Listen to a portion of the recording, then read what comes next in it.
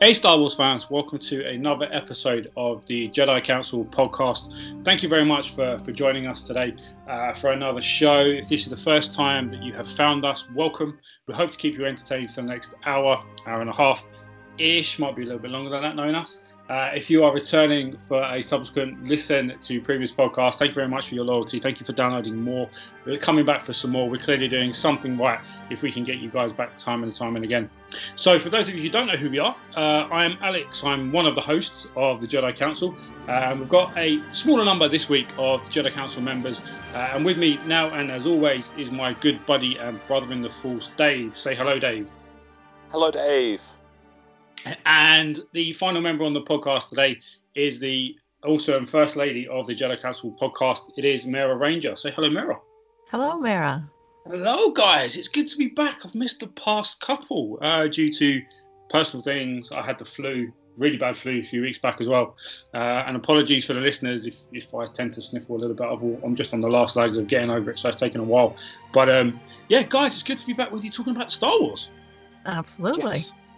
And there's been a hell of a lot going on over the past few weeks. And guys, we've got an incredibly packed agenda for you. It's a bit of a special podcast as well. We're going to go into some news that's kind of happened over the past couple of weeks around the Mandalorian show, about Boba Fett movie being cancelled. More on that in a minute. We're going to talk about this weekend's MCM London Comic Con, some of the announcements that have come out of that. Not to mention, a bit of an in-depth topic of the week is going to be about the new Resistance animated TV show. We have all had the privilege of watching the episodes that have been released to date. We're going to go into details of some thoughts and theories and our kind of overall feelings about that. And if you stay tuned to the end of the podcast, guys, we have got a competition, especially for you. It's an interesting one. Well, we think it's interesting anyway, but please stay tuned. That's going to come at the end of the show with some details, and there'll also be more details about that particular competition on our website in the next few days as well. So kicking off the podcast, guys, it's kind of sad, really, hearing that the Mandalorian set has been robbed. It's quite a sad thing to say, and judging by some of the news that's come out from the kind of respective news sources and Lucasfilm in particular, quite some significant pieces of information have been stolen. Apparently, there's a memory card that's got key details about characters, plot lines, and everything like that. I mean, it's sad if this kind of information gets kind of released and kind of ruins it for everyone. I know there's some people that love spoilers, but nevertheless, I mean, Dave, it's pretty bad, don't you think? It is. I think the fact that we've not seen anything yet, could that imply that the people that have taken it have no awareness of what they've taken? They just robbed a movie set, didn't really think about what they were taking, and they were just clearing out all the camera equipment, and the memory card would have been part of the camera equipment. I don't know. Yeah, that's not a bad shout, and I kind of find it ironic. You know, you've got bounty hunters and the underworld, if you want to call it that, and then the set's kind of been robbed. It feels like a massive irony to a certain extent. You know, but maybe that's just my twisted mind. I don't know. It could have been robbed by Boba Fett himself. Who knows? Yeah. But no, on an all serious note, it is you know, it's obviously some bad news about what's going on. But you know, if something does come out, I mean, we know very little about this. We know it's about the Mandalorians. We know it's set after Return of the Jedi, and obviously clearly before The Force Awakens. We don't know who the Mandalorian is, or indeed if, you know, who's underneath the helmet, as it were. You know, and I obviously missed the last podcast, guys, with the two of you, where you were talking to Ali and talking about this particular show, and you guys seem to be quite excited about it, as am I. You know, and I think Mara, would you be gutted if things got announced into the wide world of the web, spoiling stuff, or are you hoping it stays on the down low? I would. I want it to be. I don't want to know anything. I don't want any spoilers. I want a fresh show full of, you know, keep it secret.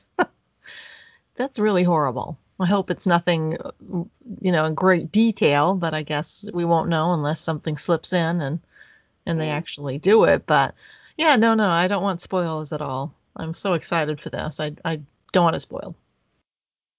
Yeah, absolutely. We all know how well Lucasfilm are kind of good at keeping secrets, right? Yes. I suppose there's a couple of things that could go from this. Either the people who've stolen it haven't got an awareness of what they've stolen, and hopefully never will know what they've stolen before they then offload it or before they destroy it or whatever, overwrite it or whatever. So that's one option. I suppose another option is that it will get into the hands of someone who will want to publish it. Although I don't know any media agency that would want it, because they'd have to try and, I don't know, publish it under a false name or something like that, and get it out there, and that'd just be vindictive, just to cause mischief. And I suppose the third option. Go on. Oh, sorry. No, Sorry. Yeah, I was just going to say the third option is that they realise what they've got, and they realise how important it could be to certain people, and then attempt to blackmail Lucasfilm, Disney into buying it back. Or maybe, hopefully, there's nothing of significance on the card. There's hints that there is, isn't there? Oh, poo. Yeah. There's been the suggestion that there's bits to do with the plots, with some of the stuff that's already been filmed or is being filmed. So yeah, there's potentially there is explosive content on there. Yeah, and the way the internet works these days, it's incredibly easy to set up a fake Twitter handle and kind of push stuff out, create a Reddit profile, and just basically go to town with a Reddit article. And knowing the fan culture the way it is, they'll lap it up to a certain extent anyway. Yeah. So distributing information these days is so much easier than perhaps it might have been in the old days. Yeah. Yeah. Well, if R2 was here, he'd go beep beep boop boop boop beep. Nasty people. Very nasty people. It's like, generally it's just sad, like you said, Alex. The fact that someone would just break into the set and just steal equipment. Just state of things today, isn't it? Mm-hmm. Everyone's out for a quick buck. Yeah. Yeah. Cool. But this kind of, ironically, this kind of story to a certain extent kind of ties into the second piece that we were going to be touching on, which is the cancellation of the Boba Fett movie. So I think it was this week, Kathleen Kennedy actually came out in an interview and said that the Boba Fett movie was dead, and that they'll be focusing the Mandalorian storyline on the TV show. Now, being a uber Boba Fett fan, I was gutted. I think the Star Wars community at large, to a certain extent, was kind of gutted as well. And this is clearly an indication of slowing down, which was announced a few weeks ago, wasn't it? That they're going to take a step back, they're going to review everything. But it's interesting that such a fan favourite, such as Boba Fett, is being cancelled.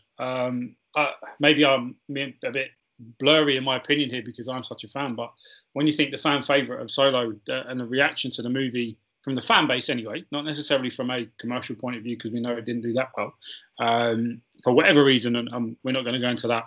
But I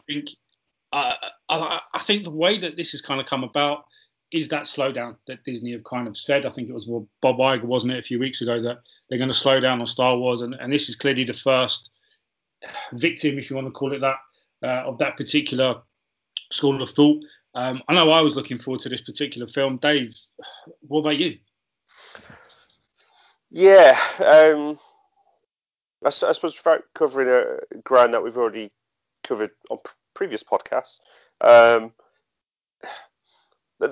you've almost got two camps here, haven't you, with regards to the fans themselves? Because I know Andy, for one, and Ali has mentioned this as well, that neither of them two are particularly interested in stories of existing spin-off characters. So whilst the pair of them have enjoyed the movies, and the pair of them have said that they Ali wasn't a fan of Rogue One, but they both said that they were a fan of Solo, and they did enjoy Solo.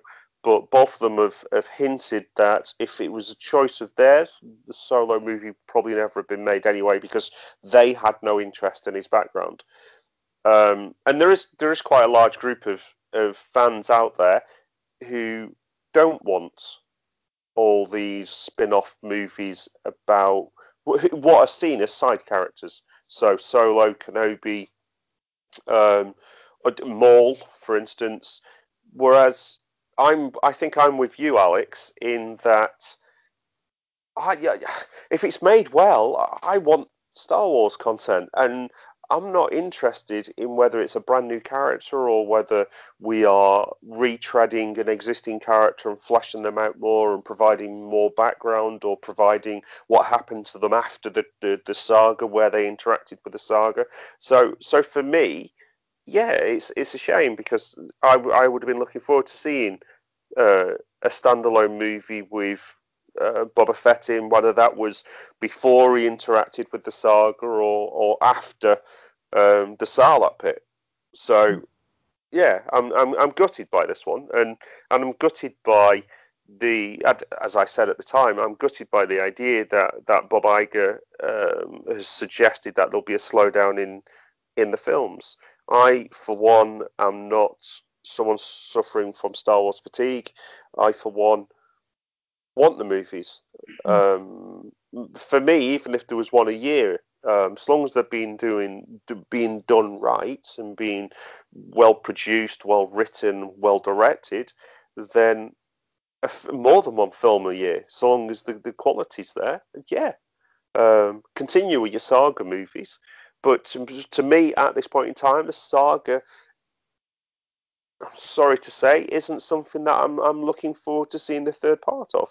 Whereas a standalone movie around Kenobi, a standalone movie around Solo, the Mandalorian TV show when it comes out, I'm looking forward to that. But yeah, so for me, I am a little bit gutted by this.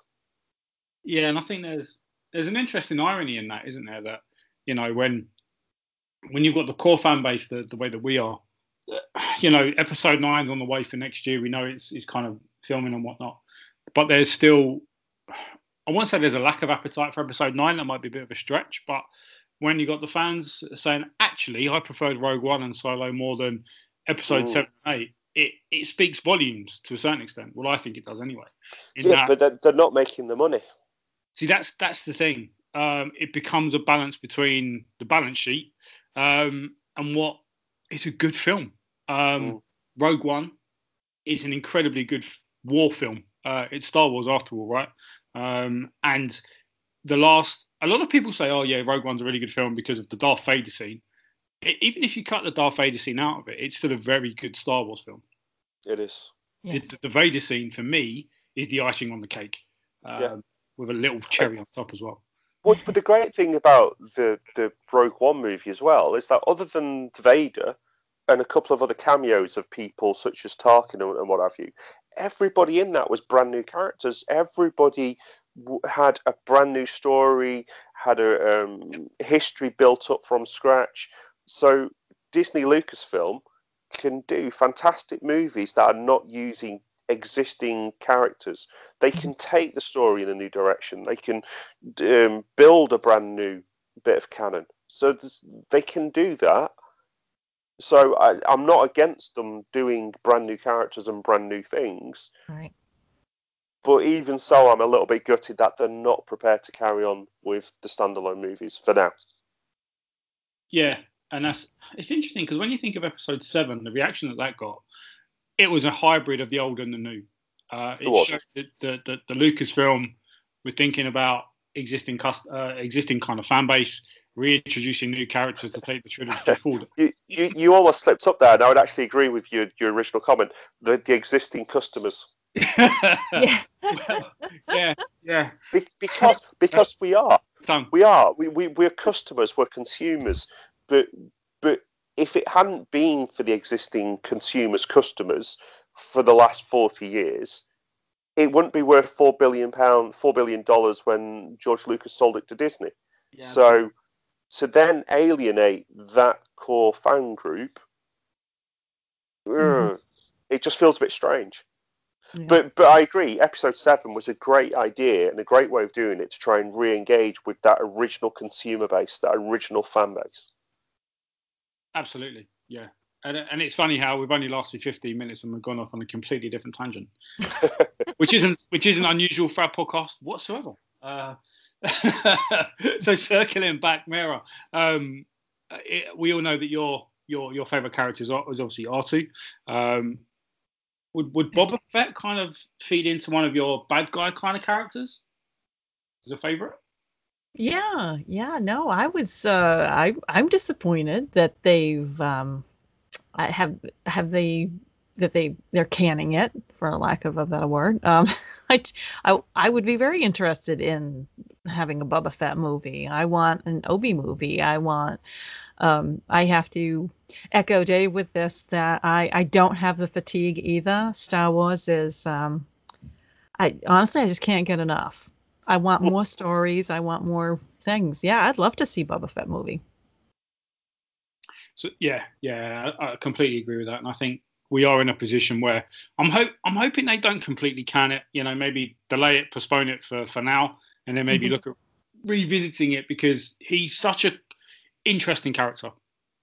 They tried to delve into the backstory a little bit in not just the Clone War film, but obviously the Clone Wars TV show, where we saw a young Boba become this bounty hunter, and we know that in the old expanded universe, he survived the Sarlacc. So it would have been interesting to have seen. I don't know if there was any news. I hadn't seen any personally around when this particular film was going to be set. Was it post Sarlacc pit, or in between Revenge of the Sith and A New Hope, when he starts to get his reputation? So I'm really hoping that Disney come back to kind of revisit this at some point in time. Well, even George Lucas revisited it with the prequels. I mean, there was enough interest and enough intrigue about Boba Fett. Who is this Boba Fett? That, he popped him in the prequels too. It's like, I'll give him a little bit more. And we loved it. Absolutely. And especially, I suppose, with the tie into kind of the Mandalorian. It's interesting. We've seen there's the image of the gun, or blaster even, the kind of blaster rifle that the Mandalorian is carrying. And there was a there was a picture, wasn't there, on Jon Favreau's Instagram, showing the rifle in its entirety. And it's with a double tip. Kind of barrel. And effectively, that's what Boba Fett had in the animated part of the holiday special. Which led to an interesting conversation in our WhatsApp group of, does that make the holiday special canon, first and foremost? And second, I think we should save that conversation for another podcast, probably, because that's going to take a whole different random conversation. But where I was going was, obviously, Jon Favreau is digging deep into the archives, if you want to call it that, of Star Wars lore. So kind of referencing this rifle, for me, shows that he was going to do the Mandalorian justice, and will do it justice.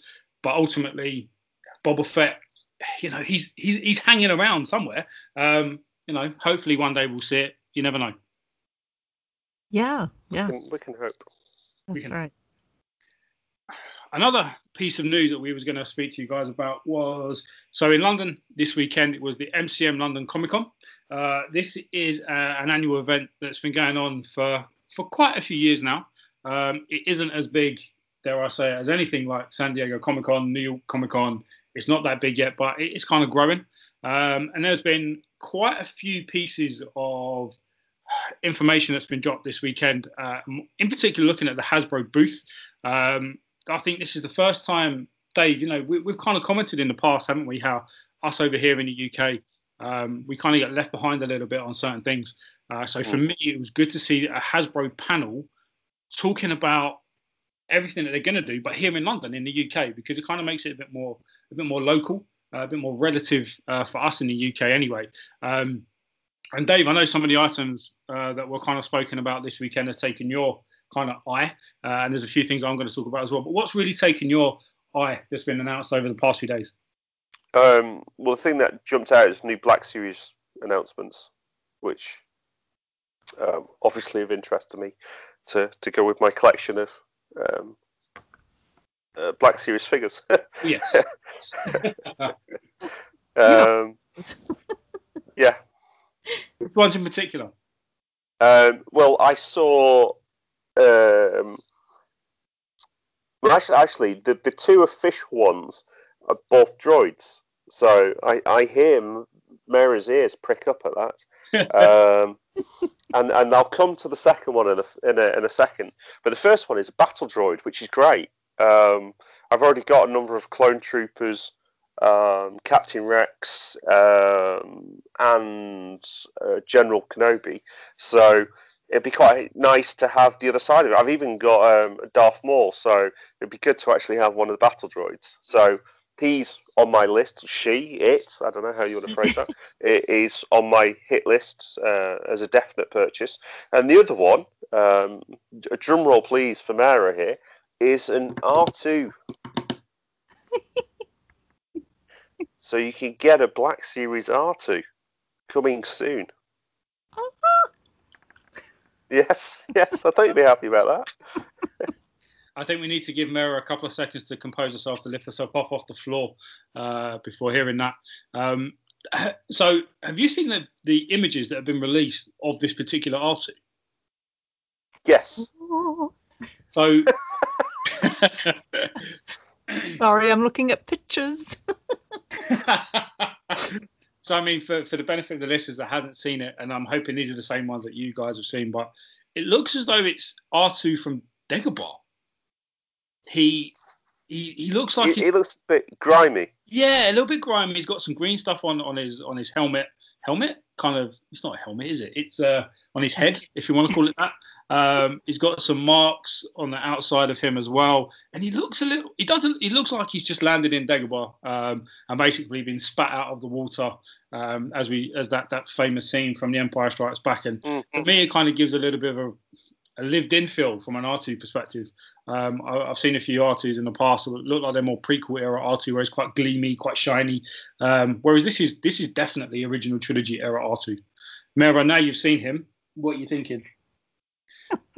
Oh my goodness, he's just a darling, scruffy-looking little thing, isn't he? Grabby hands. Should we give you a minute, Mara? My birthday's in a week. Come on. Oh, I don't think it'll be out in time. I'm crying now. Oh my goodness. Is that this particular item is going to be a summer 2019 figure? So you might have to get it probably for your next birthday, the way things are going and with the way that they release them. And obviously the Battle Droid 6-inch figure is going to be a spring 2019 apparently as well. So a little bit of a wait, but nevertheless it's something to look forward to, right? Oh yes, and it's funny because the Dagobah R2 is probably one of my favorites. What a little champ he is, and leave him out in the rain and everything. I mean, come on. Anyway, I can't wait. Next summer, I'm distraught. That's the thing. You're always looking at 12 months. Yeah, it's just gutting. Right. Well, it means you've got plenty of time to save up. Yes. Oh, he's just marvelous. Yes, I will save my pennies. So there's a few other things that kind of got released that caught my eye, and this actually had a bit of a debate on our Jedi Council WhatsApp group. There was also some Resistance figures that were released, and it caused a bit of a stir, if I want to call it that. Now, we're going to talk about the TV show Resistance in a while, but these particular figures kind of caught our collective eye because when you compare the kind of packaging to the Black Series, to the vintage card, and again, touching on something new that's been released, this Black Series archive set of figures, it's very much I don't want to call it a childish packaging. But it still feels quite like it's aimed at a younger market. Dave, we're both the kind of avid collectors amongst the council. And looking at these, I mean, the figures look pretty cool. The design of them, the drawings, they've kept the animation on the figure the way they have it on the screen, which is great. But as a collector, I mean, for me, I don't think I'll be rushing to kind of collect these. What do you think? Yeah, I'm with you on this. They don't jump out at me. The packaging looks. I think I even mentioned this on our last podcast. Actually, the packaging looks like it's there to attract the eye, catch the eye on whilst it's on sale, if that makes sense. So again, it links into the fact that the animated show itself looks like it's aimed at a younger market. The toys are aimed at a younger market. The packaging is there to catch the eye of the younger market. The figures themselves, I'm not with you on the cool thing. I don't like the way that they look.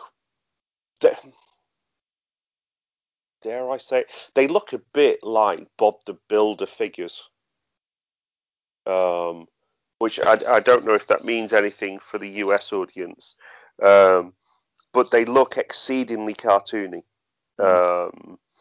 And they look like they're honest representations, to be fair.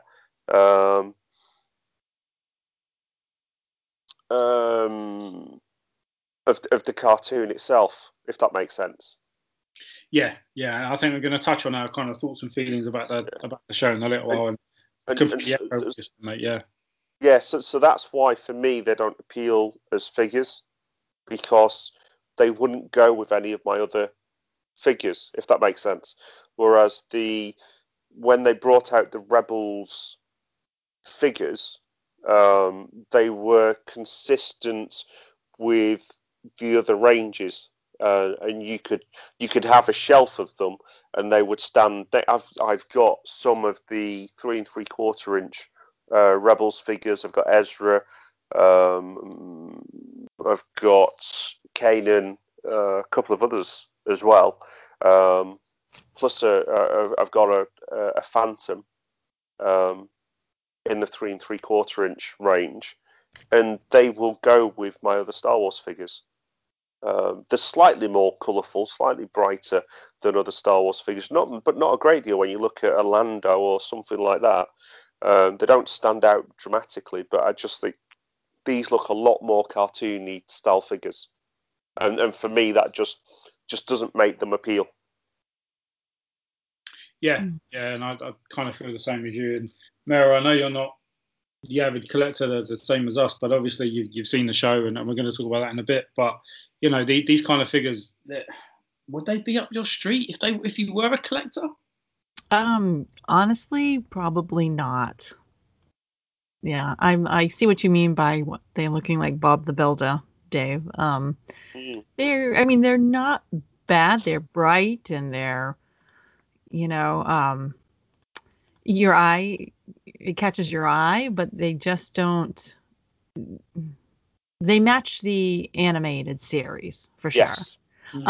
But as far as detail, I'm really more of Rebels is okay. I guess I really like the Solo, the Rogue One, and the the saga, Skywalker saga figures the best, of course. But I think that I would probably pass them over. They just don't. But again, I just think that links into maybe what the marketing will be for them as well. Right.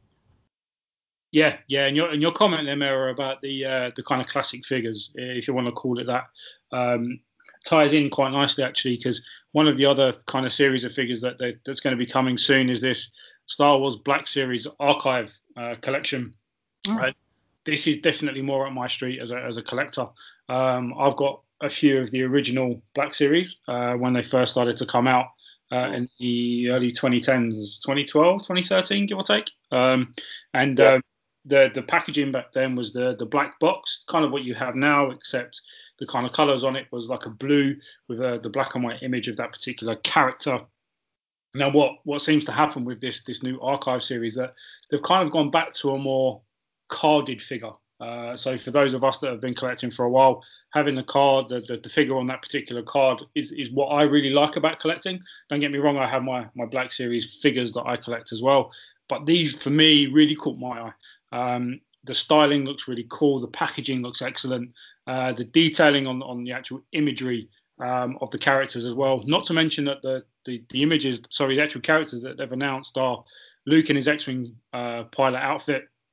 We've got a Bossk. We've got a Boba Fett. And finally, we have the other bounty hunter whose name is IG-88. That's the one. So we've got a collection of figures that have come from original trilogy era, which for me is amazing, and I love the way that they look and the way that they're styled. Ironically, I have the original Boba Fett that was done in the original Black Series. Will I buy this one again? God, yeah. He just looks so cool. And I've also got the collectible that was an exclusive for Star Wars Celebration in Germany that Dave and I went to a few years back. So, is it the same figure? Quite possibly. The detailing looks a little bit better, don't get me wrong. But this is what I love when it comes to collecting. I'm a big fan of the vintage card, but this type of styling as well. Dave, you've seen these pictures as well, mate. I'm going to assume you're licking your lips the way I am. Yeah, yes and no. I love the figures, and the packaging looks great. But there is a but. I like the boxes. It gives it a sense of prestige. It gives it a sense of drama, maybe, that a card doesn't have. I've got a range of different figures from different sets. I've got a couple of the sideshows, the Hot Toy ones. I've got a few of the Artifacts ones. Kotobuki, I think, or something like that. I've got the Bandai movie realization range, most of them now, and all of them are in boxes, and all of them, there's a sense of drama when you open the box, and some of them have got visible figures in them before you open the box. Some like the sideshow ones. Normally, they've got almost like a flap that you open up and you can see the figure inside.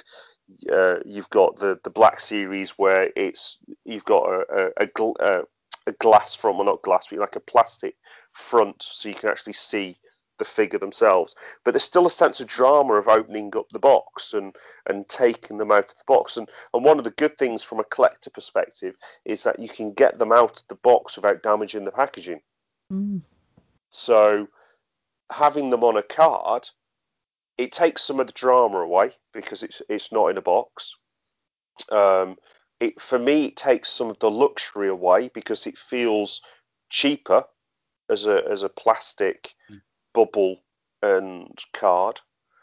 I'm not saying it is cheap; it might be just as expensive to produce, but it feels cheaper from that perspective.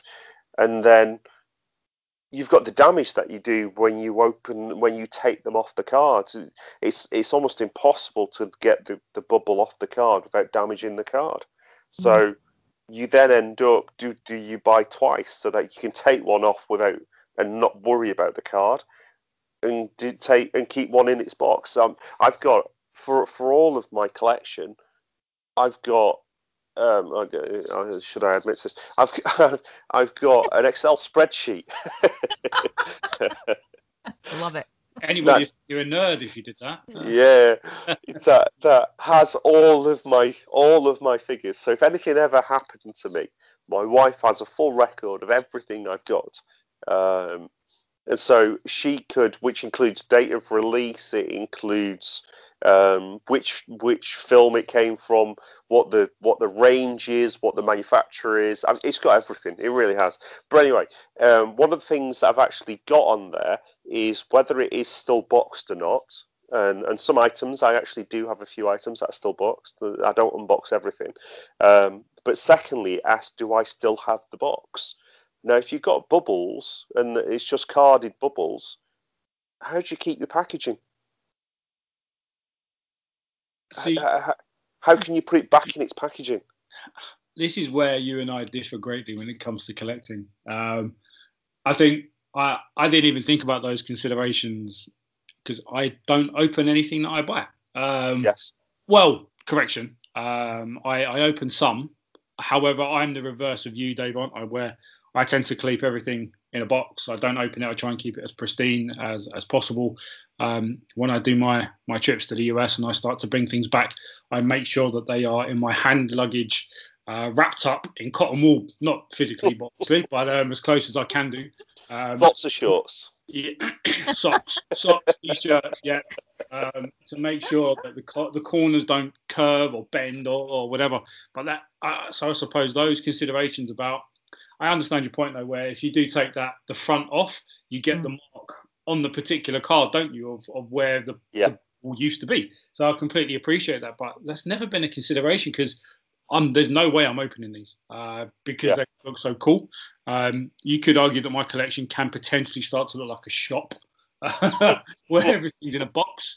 There are some of them where I started to peel off the price tag and it started to rip, so I've left it as well.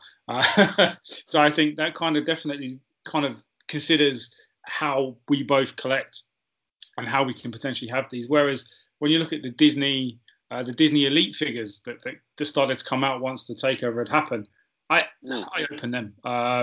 For me, they're not the collectible. For me, they are good. They look amazing. And actually, when you put them out on display, they're ridiculously heavy.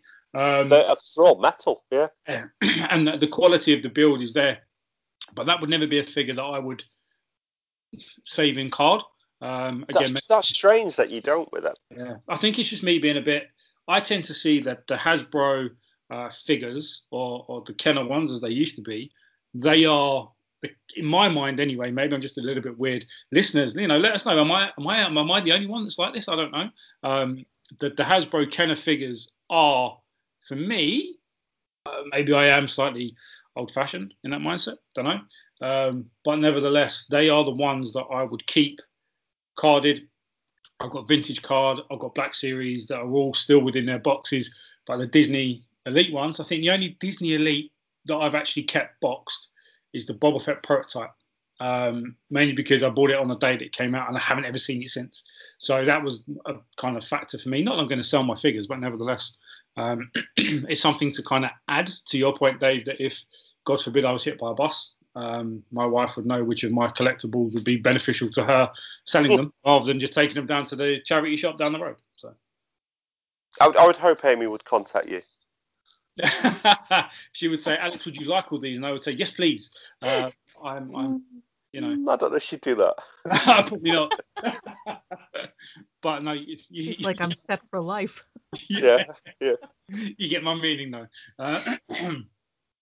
But so yeah, it's an interesting one, and interestingly enough, just talking about the Disney figures, something else that was announced was some exclusives unique to the Disney store, but the Black Series, which is interesting. Normally Hasbro kind of distribute all their products, and I'm sure these will end up in places like I nearly said Toys R Us there, but that doesn't exist anymore.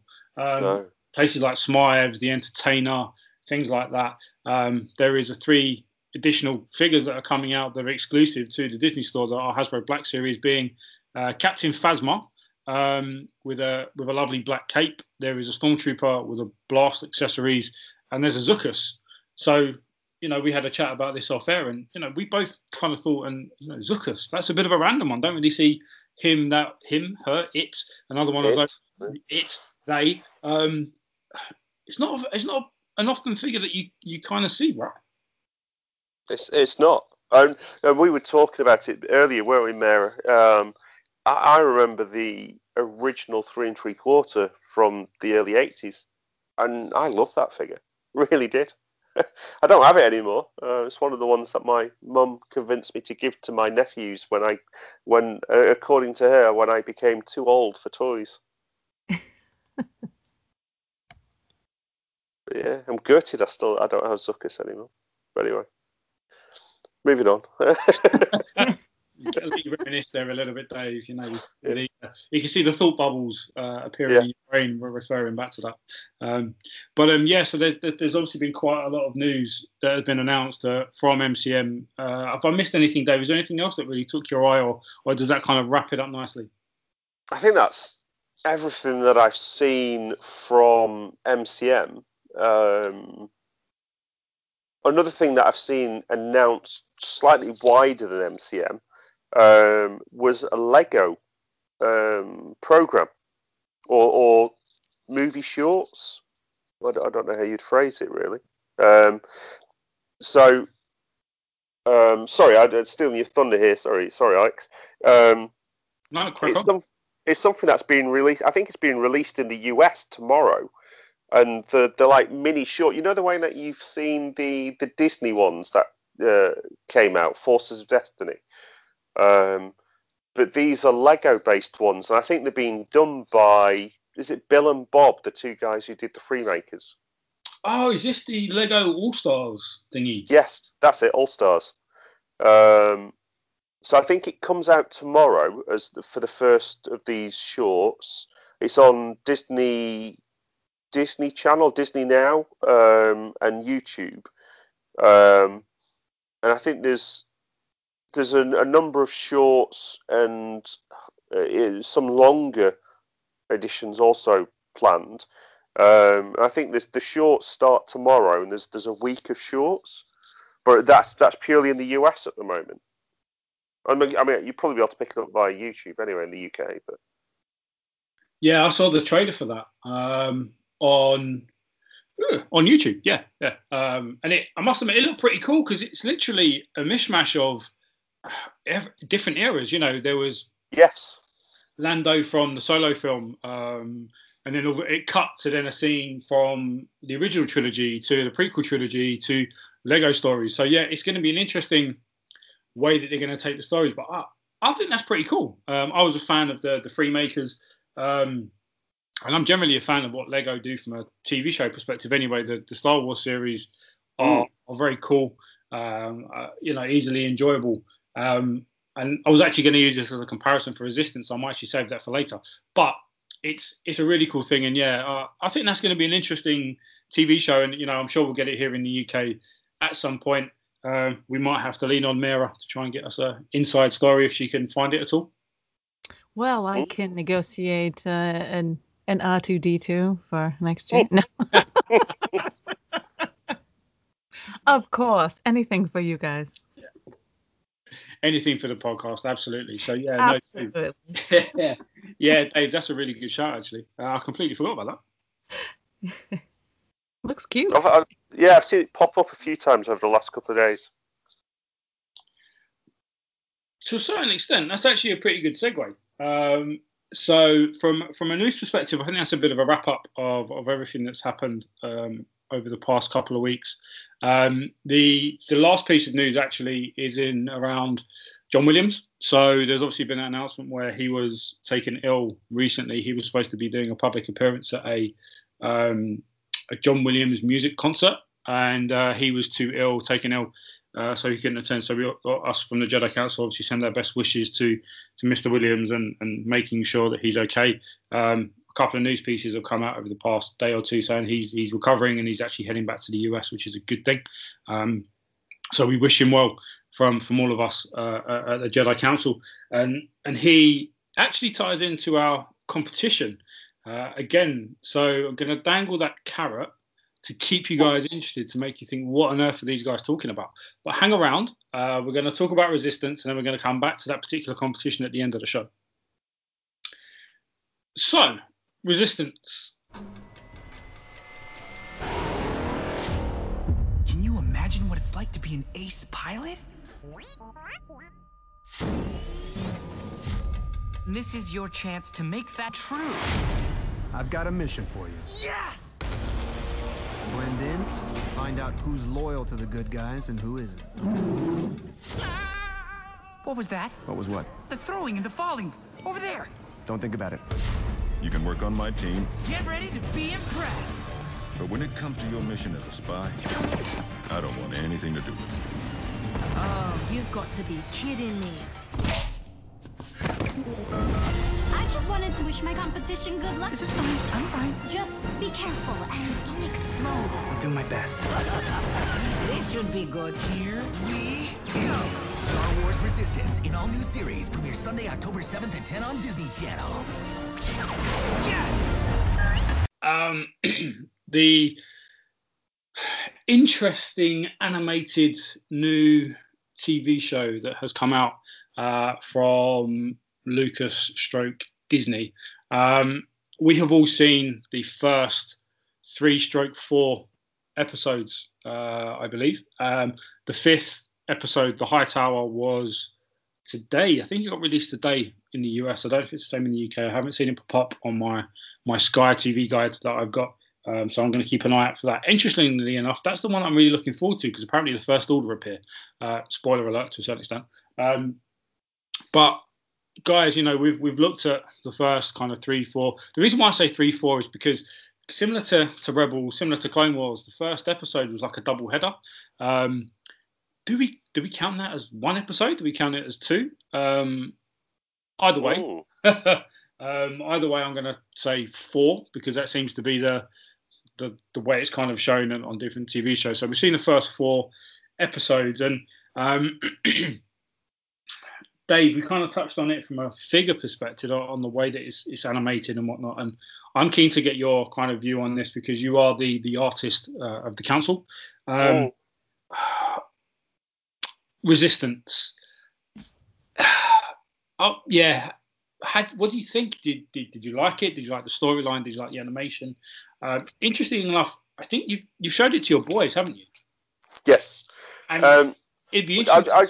I'll just say I'll reflect that back on you because you there was a couple of ums and ahs there. So, what's your thoughts on it? I'm torn. I think is the best way to describe it. There's the fan in me that consumes everything and anything Star Wars, right? And that's what we try to give the podcast and give you guys that are listening, everything and anything Star Wars. So we're going to talk about everything. Resistance for me falls into the category of I'm going to watch it purely because it's Star Wars. I think that's the best way to describe it. It's not that I didn't like it. It's not that I super liked it. I just kind of felt it was okay, I think is the best way to describe it, where the animation style, I don't mind the animation style. I think it's pretty cool. It's kind of anime-esque. It's quite bright. It's quite friendly to watch.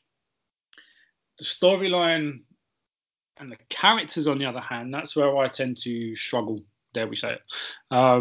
We've got a variety of different characters, human, robot, alien, and it's a good mash-up of type of different characters to keep them involved in the conversation and the storyline. But for me, you've got the lead characters, you've got some side characters, you've got BB-8. Love BB-8. It's probably my favourite part about the whole show, to be honest with you. Which is ironic, considering all he does is go beep and boo. Not as good as Arthur, don't get me wrong, but he's kind of the one thing that I do really like about the show. But kind of, if we take the first 4 episodes, and guys, we're not going to go into detail about what happened in each one of them. This is just a bit of an overview of it, and I'm sure we'll touch on some of the points. But we have the main character, Kaz, who, when we first meet him in the opening episode, he's in an X-wing.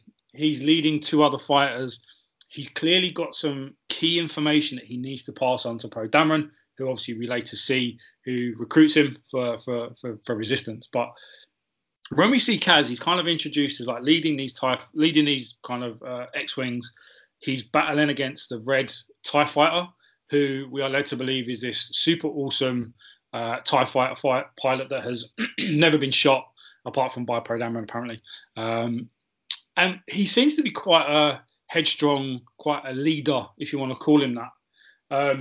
Then when he gets drafted into the Resistance and he goes to the outpost, he tends to then become a bit of a child, dare I say it. And it's a bit of a juxtaposition, the way that the character's been introduced to the way that they continue to make him develop in a bit of a youngful, mindful manner. So it's a bit of an odd decision to make him go from one extreme to the other. For me, it probably would have been more relatable that if he is this awesome pilot, he gets drafted in to fight alongside Poe as an X-wing pilot, which he may end up doing anyway, one way or another. But to then take him out of that situation, to put him into a situation where he is then this man-child. I don't like saying that because I feel like I'm one of these people that hate Rian Johnson by calling him that. But he's quite young, even though he seems to be, I'm going to say, early 20s from a humanoid point of view, the way you assume things are. But he seems to be quite young. So he's gone from one extreme to the other, and that is what I didn't like. So that's one of the reasons why I kind of felt it was a bit okay. Some of the surrounding characters are interesting. We've got the one other character that I personally struggled was with the alien, and his name has Niku. Niku. Thank you. And he's if you're going to have a character who takes everything literal the way he does, for me, I would have preferred that to have been a droid. Like when you see them talking to 3PO, he tends to take things quite literal. He's a droid. He doesn't have any interpretation of sarcasm and things like that. And the way that Niku is, he seems to be like that way. Now, don't get me wrong, if he's an alien, that he might not understand the humanoid concept of sarcasm, and I appreciate that. But if he's been stuck on this outpost for a while, he's with these individuals, he would have been introduced to sarcasm. He would have been introduced to taking things not very literal. I'm going to assume here. Obviously, we don't know his backstory, but nevertheless, he's one of these characters that I'm thinking you'd probably be better off as a droid. Because it kind of made it, for me anyway, it would have made more sense. Again, it just seems to be kind of shoehorning a Greedo-esque type of character to become part of this particular story. So again, there's these things for me that miss the mark. There are some good things that I did like. I think it was in the third episode or fourth episode of Fuel the Fire, I think it is, where we see Kaz kind of breaks in to the living quarters of the other main character, whose name I forgot, Yarrick. That's it, Yarrick. And he picks up a picture frame, and we see Yarrick back in the day with a family. And interestingly, for me anyway, the background of that is the exact same background that is Batuu, which is going to be the new planet on Star Wars Galaxy's Edge in Disneyland and Walt Disney World. So for me, I was a bit like, oh my God, that's pretty cool. So they're kind of tying in the wider universe into the various different shows. We also know that Batuu is the planet that's in the Thrawn book where he teams up with Vader. So therefore, it's nice to see Disney tying everything together with Lucasfilm on making things connect, which for me, again, was a good thing. But I'm struggling to kind of think of things that really stood out for me. Some of the racing scenes, perhaps. So again, it didn't hit the spots that when you look at the first couple of episodes of Clone Wars and Rebels, or even the Genndy Tartakovsky Clone Wars TV show, the first few episodes were quite gripping. They kind of got you into the show. They seem to be a lot of one and done shows. I'm sure it's going to be tying along. It's Star Wars, right? It's going to have an underpinning storyline of some description that will happen, and we know that it's Kaz's secret mission. But at the moment, it's missing more than it's hitting for me. And I've realised I've been talking for the last 6 minutes, so I'm going to hand over to one of you guys. Well, since I'll go next because I've seen the least of it. I've seen like the full. What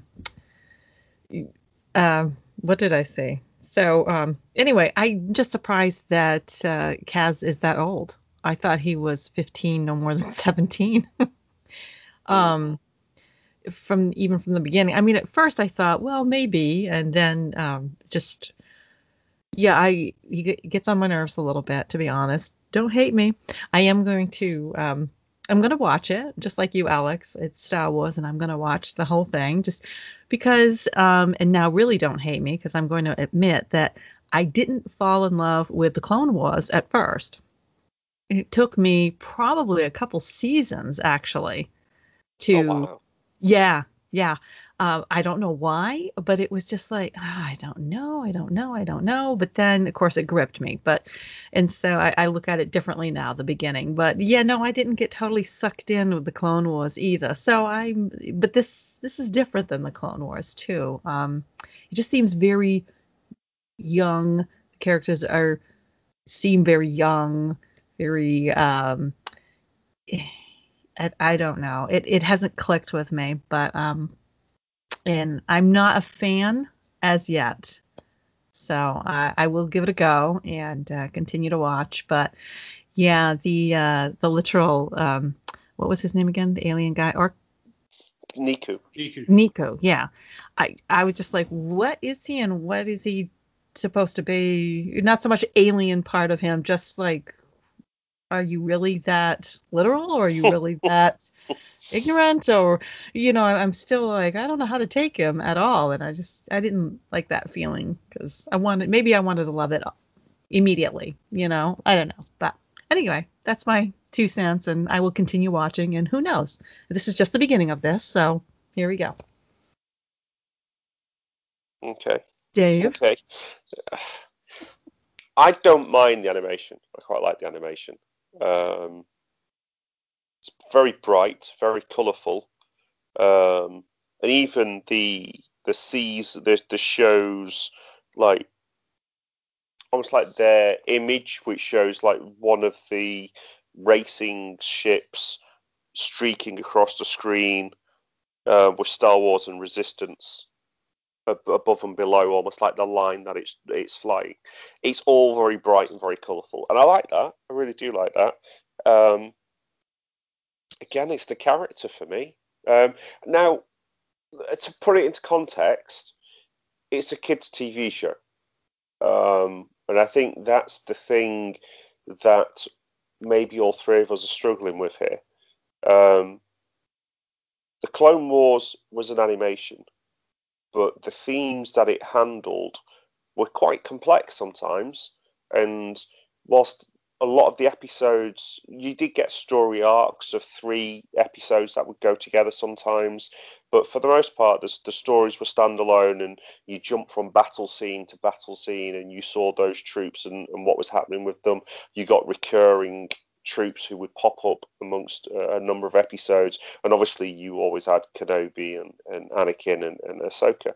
So it was following the Clone Wars, but the actual theme that it was covering, and sometimes the darkness that it had, and the morality style questions that were in there, they were quite grown up morality stories and quite grown up sentiment that was in there, while still being a really good animation and a really good story that was simplistic enough for children to follow. My boys absolutely loved it.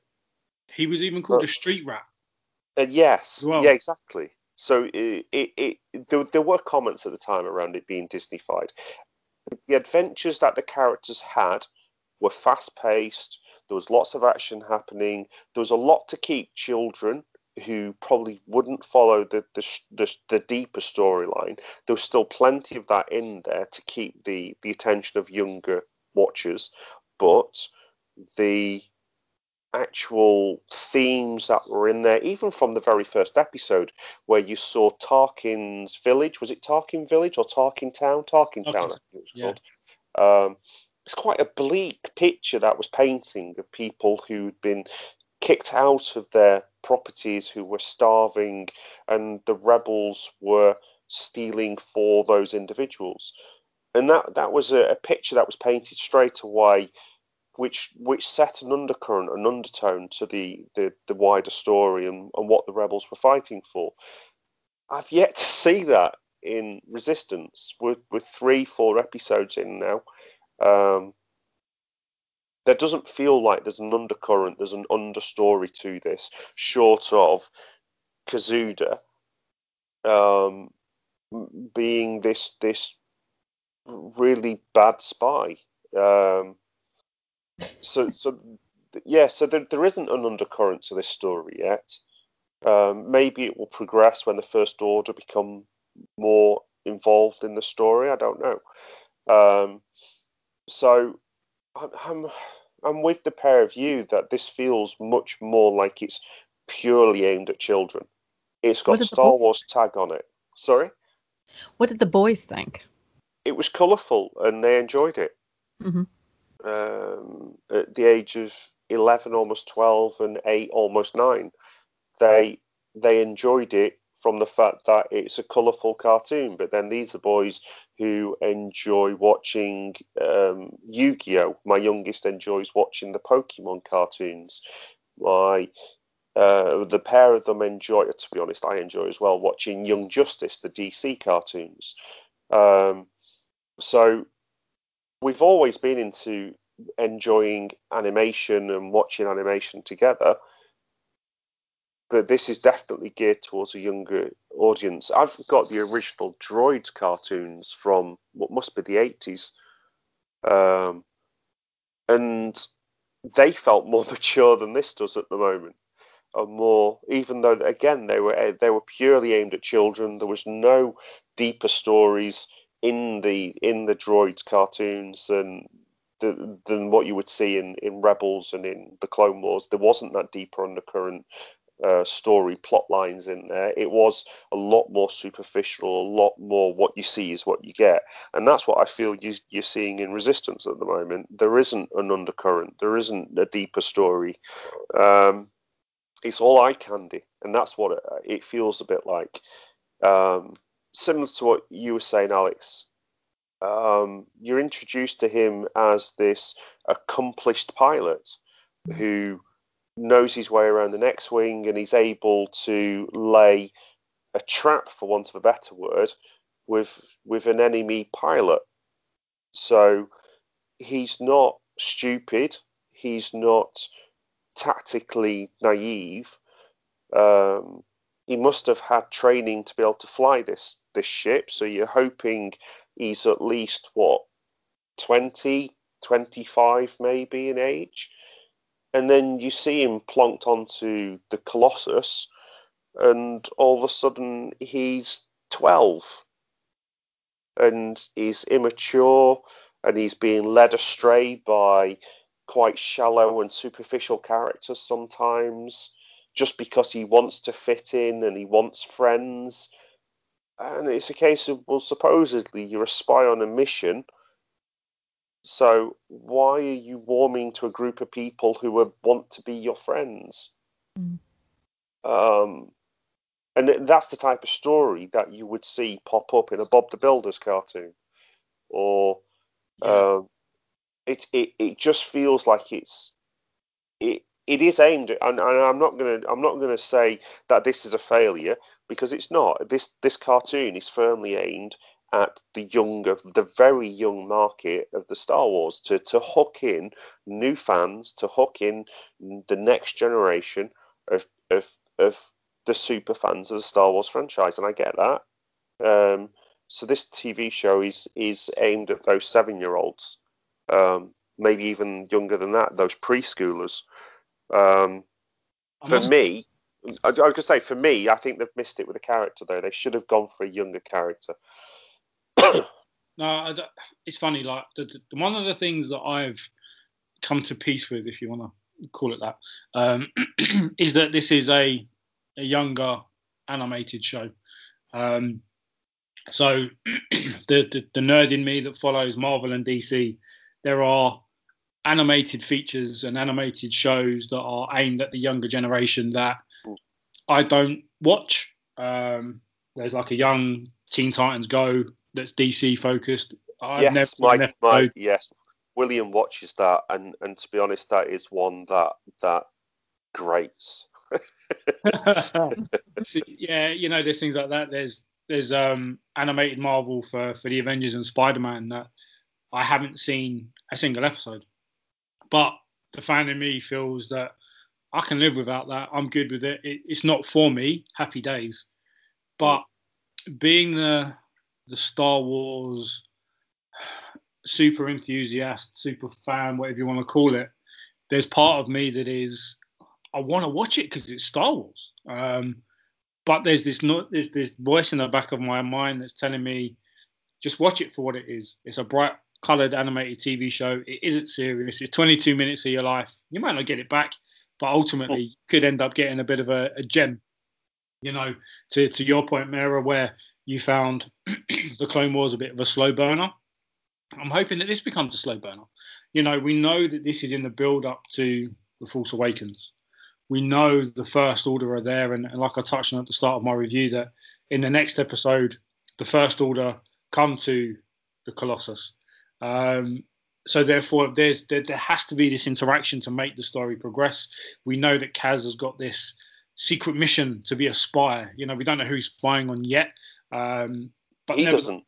Exactly. And that's, so there must be a direction for this to go. So I'm kind of hoping that I'm going to watch it and there's going to be something that will hook me in eventually. But for now, I'm telling myself that it's an animated show that isn't for me per se. It's for me as a Star Wars fan, but it's not me as a 36, almost 37-year-old man. If you've been 30 years younger. Yeah, I mean, your boys are what, 8/9, 11/12, and they're lapping it up to a certain extent. I wouldn't say they're enthused by it. They're enjoying it, but and they like the race bits. On par, would they say it's on par with Rebels or not as good as Rebels? Because I know they've seen that as well. I've not asked that. I think in a way they're confused by the character the same as we are, because the character is an adult, and you see an adult running around, but an adult isn't meant to be clueless. If that makes sense. Arguably, yes. Arguably, yeah. And going further than this, is this?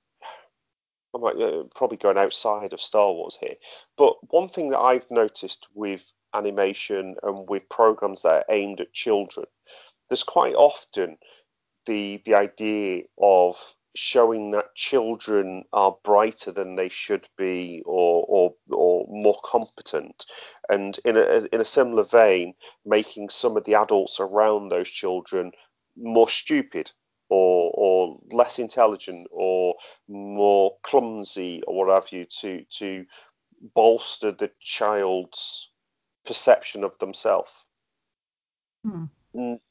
Now I get that, and that's fine, but then the adult in this program is the guy that Kazuda has gone to work for as his cover, this Yarek character. And he's almost like a dominant alpha male style character who is in control and knows what's happening. So he's the authority figure in this show. And Kazuda has adopted a klutzy, clumsy child persona in an adult body. Yeah. So it's not fitting either genre for me. I honestly think they would have been better to have gone for a much younger character. Yeah. Because it doesn't quite resonate with what children look at. Yeah.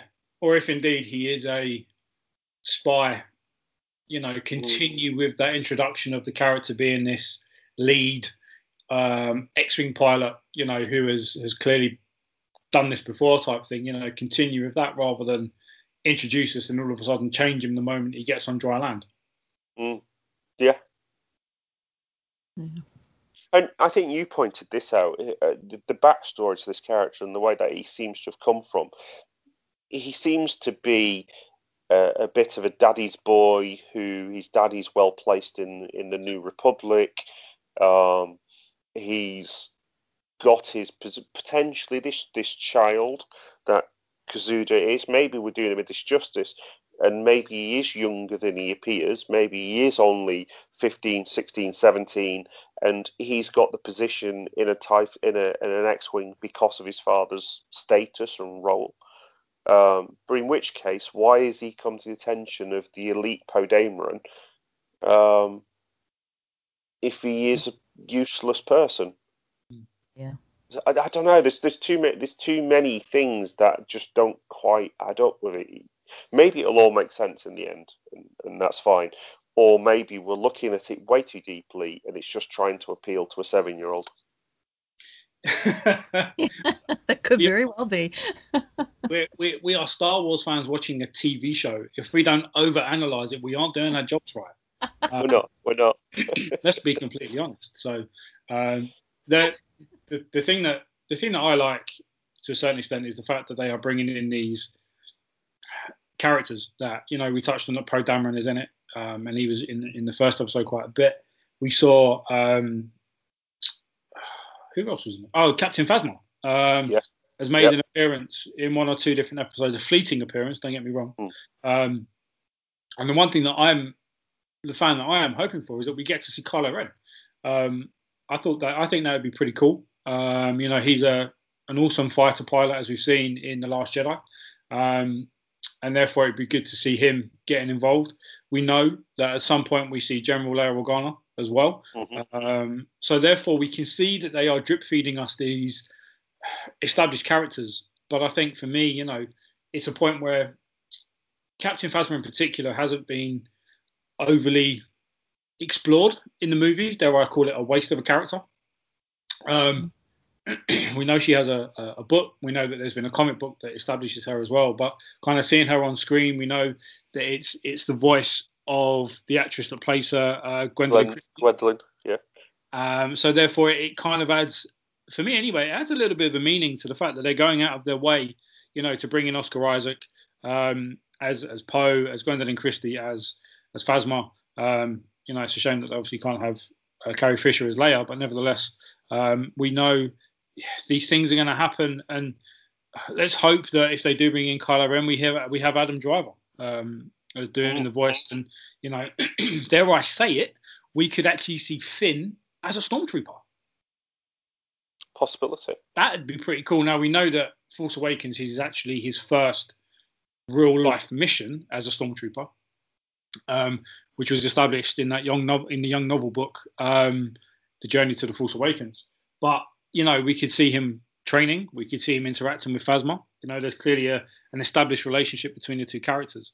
And me as I'd love to. I'm a massive fan of John Boyega. We know you listen to the show, John. Thank you very much.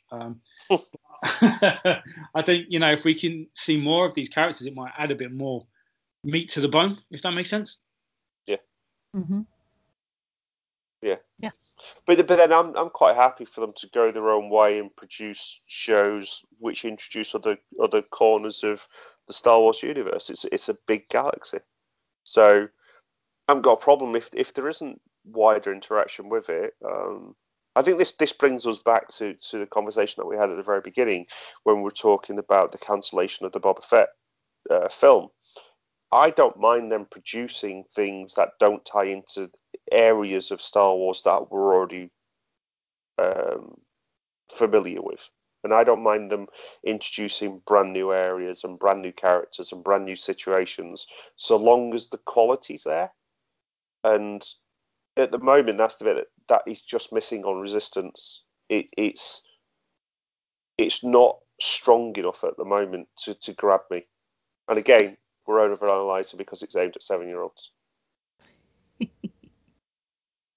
I'll keep saying that. I think for a 7-year-old, I think it's got enough colour. I think it's got enough action.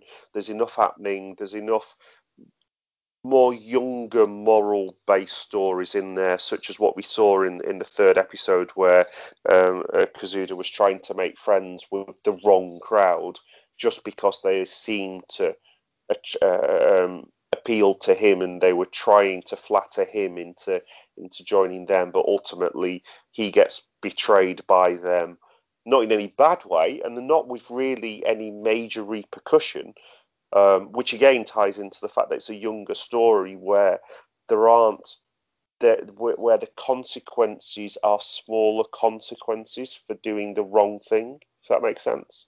Mm-hmm. Whereas I think when we'd watch something like the Clone Wars, if someone had done something for a selfish reason, or which is what he did, Kazuda had made this decision to become friends with the wrong crowd for a selfish reason because he was rebelling against the parent.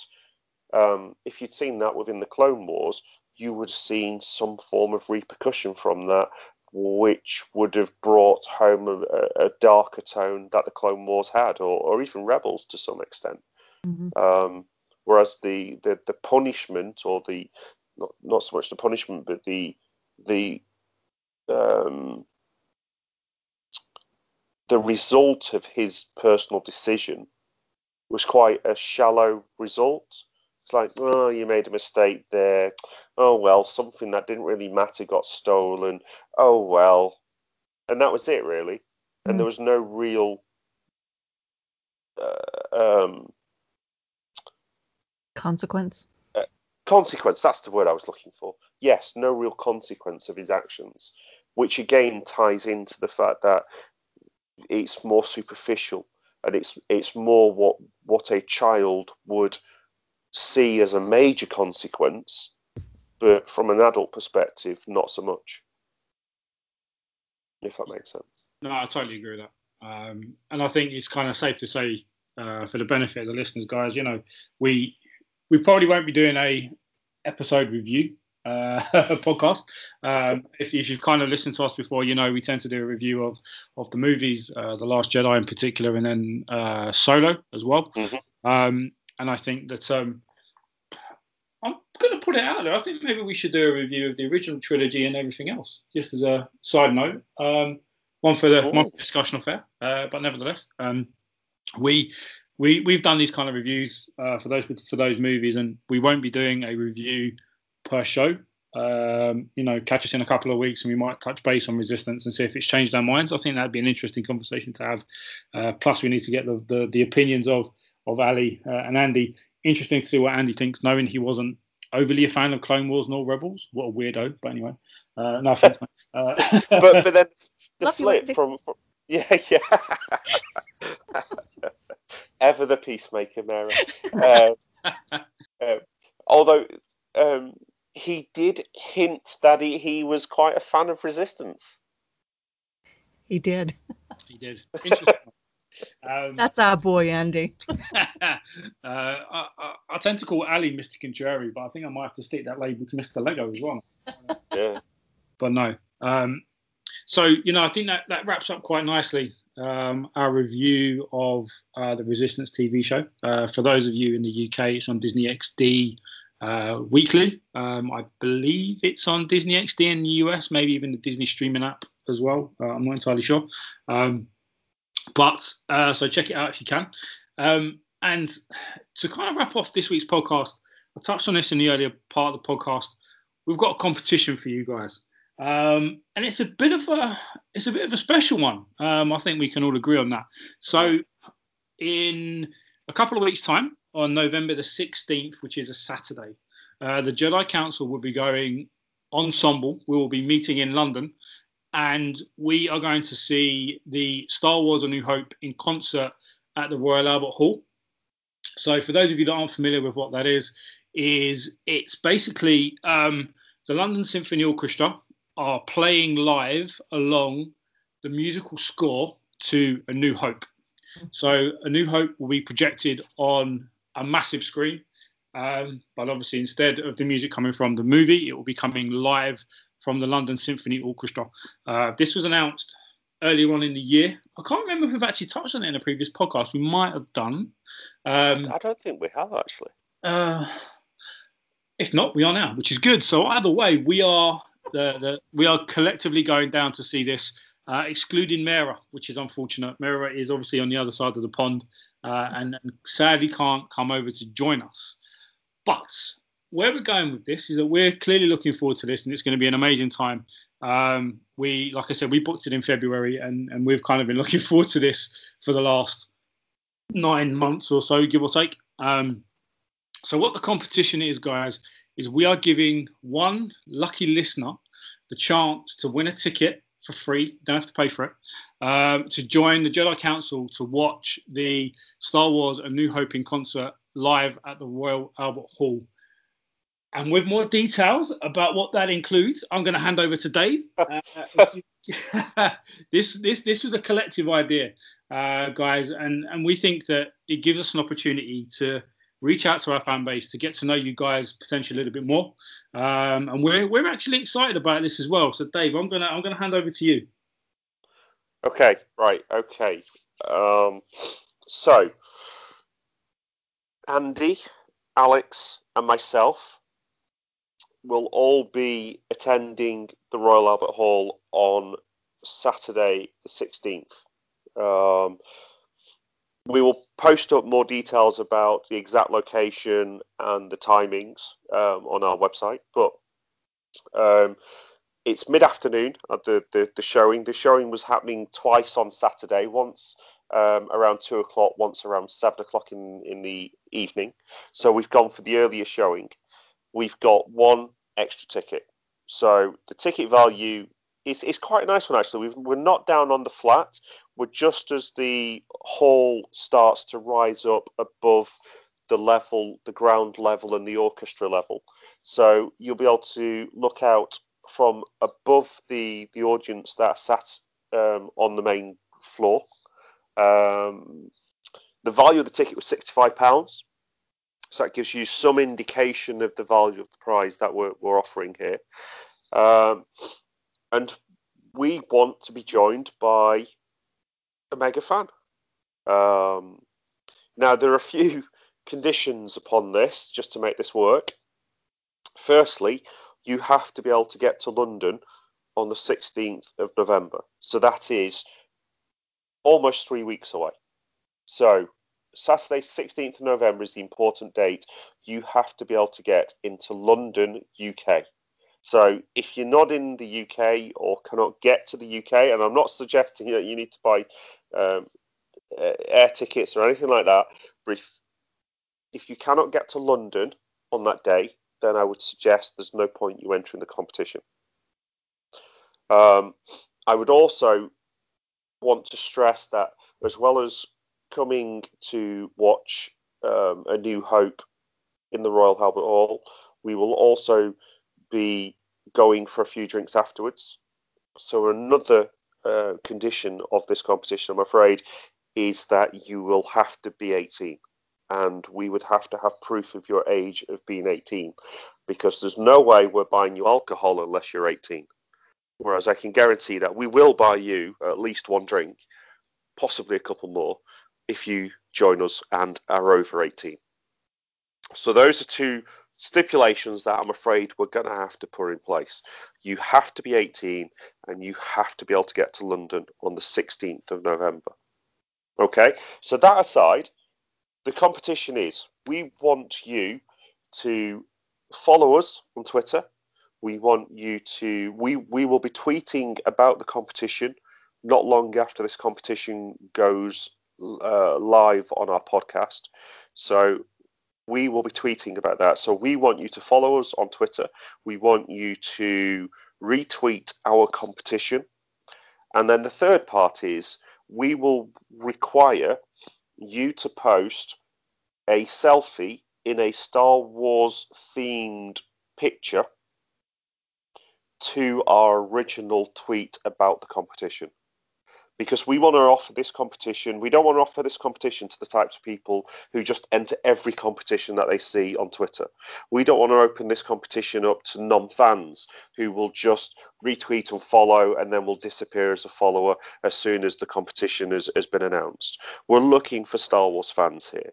So we're asking for a photograph of you in a Star Wars themed selfie. And it's entirely up to you what that is.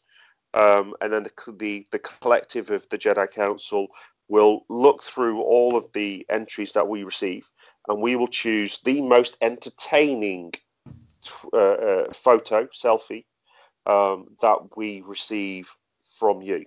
What does entertaining mean? Well, honestly don't know, to be fair. You need to impress us. You need to show a bit of humour, I would suggest. You need to indicate a little bit of your love of Star Wars. You need to show how much you enjoy Star Wars. That's what we're looking for from this. So we're looking for a Star Wars fan who can get to London on the 16th of November, that's an important date, who is 18 or older, obviously older. So you don't have to just be 18 or older. And that's it. Just post the most entertaining picture of you in a Star Wars themed photograph. Now that could be wearing a Star Wars t-shirt. That could be you watching a Star Wars movie or a cartoon.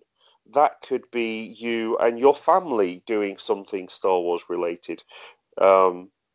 It is whatever you want to post as a picture. I think that's about it. We'll post up full terms and conditions. Going into the small text, I guess I would also suggest that there is no cash alternative to this prize. It is the ticket or it's nothing, which is why you need to be able to get to London on the 16th. So I would suggest don't enter if you can't make it, because it would be a shame that you won the ticket and then couldn't make it, and somebody else who could have made it didn't then win the ticket. So make it to London on the 16th, 18 or older, post the most entertaining selfie attached to our original tweet about this competition, and follow us on Twitter and retweet the original tweet about the competition. Those are the conditions, and you will win a fantastic prize. I think that's it. That is spot on. Yeah. So guys, we really want some interesting things to see. Like Dave said, if it's a picture of you in a Star Wars t-shirt watching a movie with your collectibles, hugging a figure, whatever that may be. Okay, I could say just as an indication, not that I'm suggesting you ever do this. I once won a 4-foot tall stormtrooper at Celebration in London, and I won it by posting the most entertaining picture of myself and that stormtrooper, and it was me licking the nipple of that stormtrooper, and for whatever reason, they decided that was the most entertaining picture. Now, I'm not asking that you lick the nipple of a stormtrooper. What I am asking, though, is that you post an entertaining selfie. That was when it was a Celebration. It was a Jedi News competition, wasn't it? It was Jedi News, yes. Celebration in 2016. Shout out to Jedi News to thank you for that, for Dave's collectible that he now has, that he loves, I'm sure. I do. If you include a little droid. Yes, that might get extra points with Mara. You never know. So the winning picture will be kind of deliberated on by the collective of the council. So there's obviously 5 of us to impress. The winning picture will also be shared, of course, on Twitter as well. Not to mention the fact that the winner will be announced. Well, we're kind of thinking in and around maybe the 11th, 12th of November, I think it is. Maybe a little bit before that. Maybe the 10th. Just thinking about time frames and whatnot. To give the person enough time to actually to get to London. So if we went Saturday the 10th. Yeah, and that announcement will be on our Twitter feed. We'll obviously try and mention it on the next podcast that we have as well, and obviously any before that as well. We just want to get you guys involved in this because we think it's going to be it's going to be an amazing evening. It's not just any Star Wars film; it's the Star Wars film. And Dave, I know you actually just call it Star Wars. You don't really call it A New Hope. No, it is Star Wars. It's Star Wars. It's the John Williams epic score. It's going to be a pretty good night. Afternoon. It's the Royal Albert Hall and the London Symphony Orchestra. Yeah, come on. The venue is superb. I was fortunate enough to see the music of Star Wars there last year with my wife. The 2 of us went. That didn't actually show the movie. It just had the orchestra playing the tracks and the score from all 7 movies at that point in time, because The Last Jedi wasn't released and it was just the 7. And it's in a fantastic venue with a fantastic movie, fantastic score, with fantastic people. Let's be honest. And us as well. Yeah. Unfortunately, not me, but that's okay. I'll be there in spirit. If you can put up with us nerds talking about Star Wars because you're going to be one of us, then yeah, it's going to be a really good night, and we hope to have a really good time. We'll also get your feedback. We're actually going to try and do a podcast straight after if we can. Not to mention, I'm sure we'll put some pictures up of the event while we're there beforehand and afterwards. I'm pretty sure they won't want us recording it during it, obviously. So guys, stay tuned to that, and we hope we can get as many applicants. That's the wrong entries. That's the word I'm looking for. As many entries as we can to this competition, because we think it's a pretty cool prize. It is.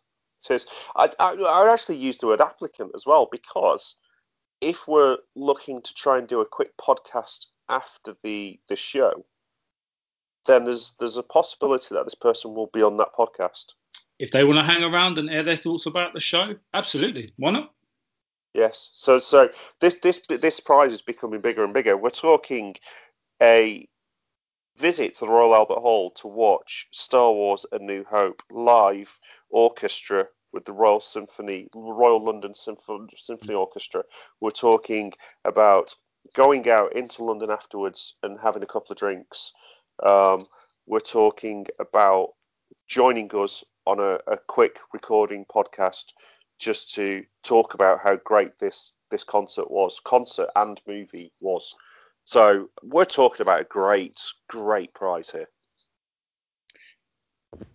Exactly. And to be honest with you, we can't really carry on from that. I think that's a fantastic way to wrap up this week's podcast. It's been an absolute pleasure chewing the fat with you guys. As we do with everything and anything that we discuss about Star Wars. Bang on an hour and a half, which is always good. And for a change, we haven't gone over. Wonderful. So, as a wrap up, some closing thoughts from you guys. Mara, some closing thoughts on everything that we've discussed today. Well, as always, I'm looking forward to more Star Wars, and fingers crossed that Resistance will dig a little bit deeper as it goes on. Just my personal wish. Looking forward to The Mandalorian, of course. I mean, I want to grow up to be a Mandalorian. More R2-D2. I can never get enough of that. And the fact that you guys are doing this contest, it's absolutely marvelous. And I personally encourage everybody to enter to win. Give us your best shot. It's a chance of a lifetime. And hopefully we can make this annual, and I will make it to the next one. Well, I think this is the first time they've ever done it. So yeah. Maybe next year it will be Empire Strikes Back. You never know. Absolutely. Dave, closing thoughts from yourself? I can see myself becoming poorer, both from the case of the collectibles that I've seen recently, and also from the fact that the Jedi Council will be out on the town in London in less than 3 weeks. Woohoo! I think that's it for me for closing thoughts. The force is strong with us. Yeah. So I suppose the final thoughts for me is, looking forward to this competition. Hopefully you guys appreciate that this is a pretty cool prize. Looking forward to seeing what we get. Slightly dreading it to a certain extent after your recommendation there, Dave, of a Stormtrooper. But looking forward to that, guys. We are hopefully, if we do record next weekend, I won't be around. I'm actually off to Walt Disney World next weekend. So stay tuned to our Twitter feed and our Instagram posts. I will be sticking up everything that I can see that is Star Wars related, whether that be a ride, whether that be merch, T-shirts, whatever, artwork. I will be trying to post what I can that is Star Wars related. Plus, if I can, I might try and see if I can see anything from a construction perspective for Galaxy's Edge. I hear you need to ride the Slinky Dog in order to do that. I have a fast pass for the Slinky Dog already, so I'm raring to go. Not to mention it is my birthday while I'm out there. So on the 6th of November, it's my birthday, and I will be in Hollywood Studios, which is where everything's being made from a Star Wars perspective. Purposely chose that park, obviously, on my birthday because it's where I had to go. Let's be honest. Obviously. So look out for that, guys. We are ever so grateful that you've listened to us. So don't forget, we are the Jedi Council. We try to discuss everything and anything Star Wars related. We are glad to have you guys listening, whether today is your first time, whether it is your continual time. And we look forward to having you back. Don't forget, we are Twitter at the Jedi_Council. On Instagram, it is at the Jedi_Council_TJC. We are www.the-jedi-council.com. Got it right for a change, Dave. And, remember, may the Force be with you. Remember, the Force will be with you.